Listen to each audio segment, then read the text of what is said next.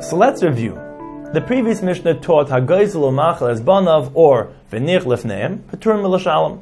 If a person stole an item and his sons consumed it, or he died and his sons inherited the actual item, they're not liable to pay. Rava says, if the father borrowed a cow and then died, the Yershin are permitted to use the cow for the duration of the loan period and then return it. Mesa and Chayim Ba'intzah. If the cow died on its own, the Yershin are not liable to pay. Although a regular shayl is Chayiv Ba'intzah would have to pay, Rashi explains, the Yershin did not accept responsibility for the cow. Rava continues. If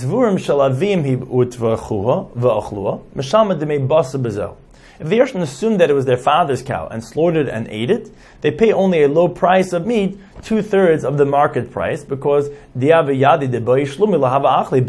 they known that they must pay for it, they would have forgone eating meat. Rava concludes, however, if the sons inherited their father's unmovable assets, such as land, they're liable to pay. The Gemara cites two versions. Some say that this conclusion applies even to the Reisha. If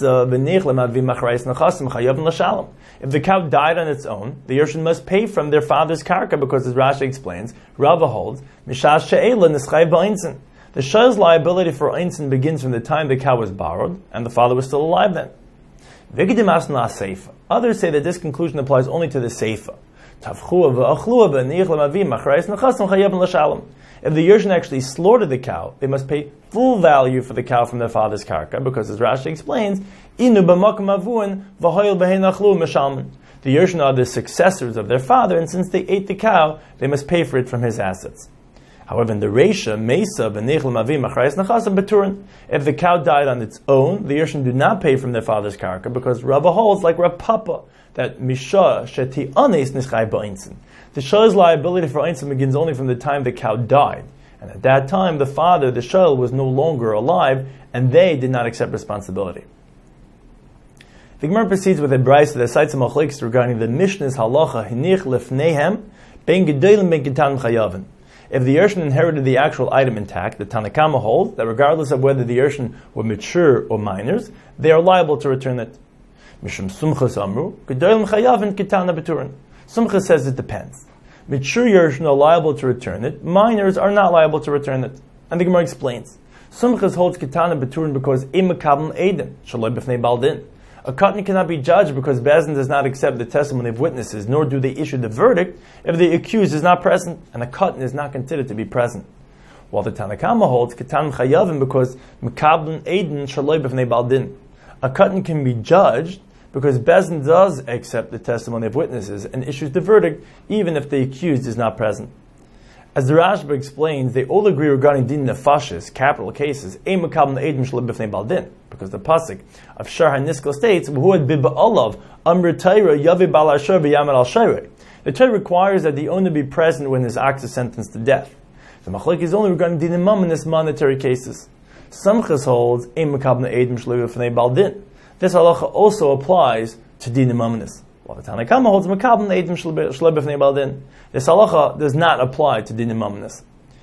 The Gemara mentioned several cases in which all agree regarding din mamanis, makabel eidim shlei b'fnei baldin. Kagain shahayu chayla oy edav chaylam. If the claimant or the edim were deathly ill, and there is a possibility that they will die before the accused comes to Bezdin, or shahayu edav mevakshan leilach lemedinas hayam v'sholchu loy b'loy ba. The Edom need to travel overseas, and Bezdin summoned the accused, but he did not come. Or, Bezdin began the proceedings and summoned the accused, but he did not come. The Gemara proceeds with a machlokes on whether the halacha of Emakabim Edim, Shlei B'fnei Baldin, applies to the Rabbanan Ki Mishtaris. Rabban initiated that one must validate the Chasimis Edim, the signatures of the Edim, to authenticate a loan document because of a Chashash Ziyuf, concerned that one may forge both the Shtar and the Chasimis Edim.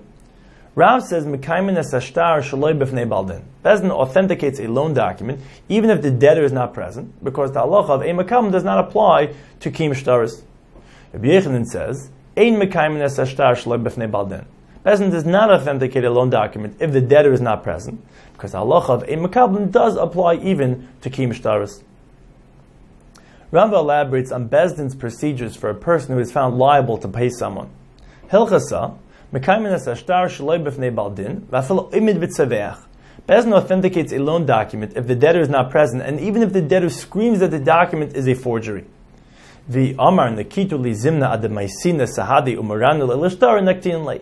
If the debtor requests time to locate Adam and prove that the document is forged, Bezdin grants his request.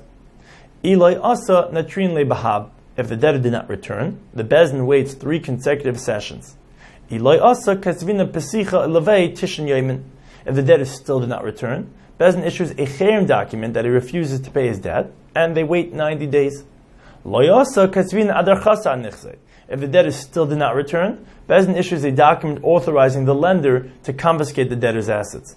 The Gemara explains, "V'hanamila da'amar asina, aval amar lo yasina la'alter kasvinan." Only if the debtor said that he would return does Bezdin wait all this time.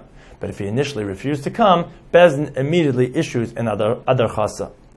V'hanamila b'milva, aval b'pekadin la'alter kasvinan. And only for a loan does Bezdin wait to give him time to come up with the money.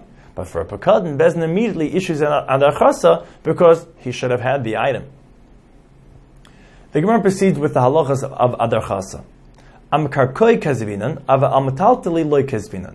Bezdin issues an adar chasa only on the debtor's karka, but not on his movable assets, because dilma shamit va'achalahu milva lamalva lamataltali. There's a possibility that the lender will consume the metaltlin, and if the debtor later brings proof that the shtar was forged, he will not be able to reclaim his metaltlin.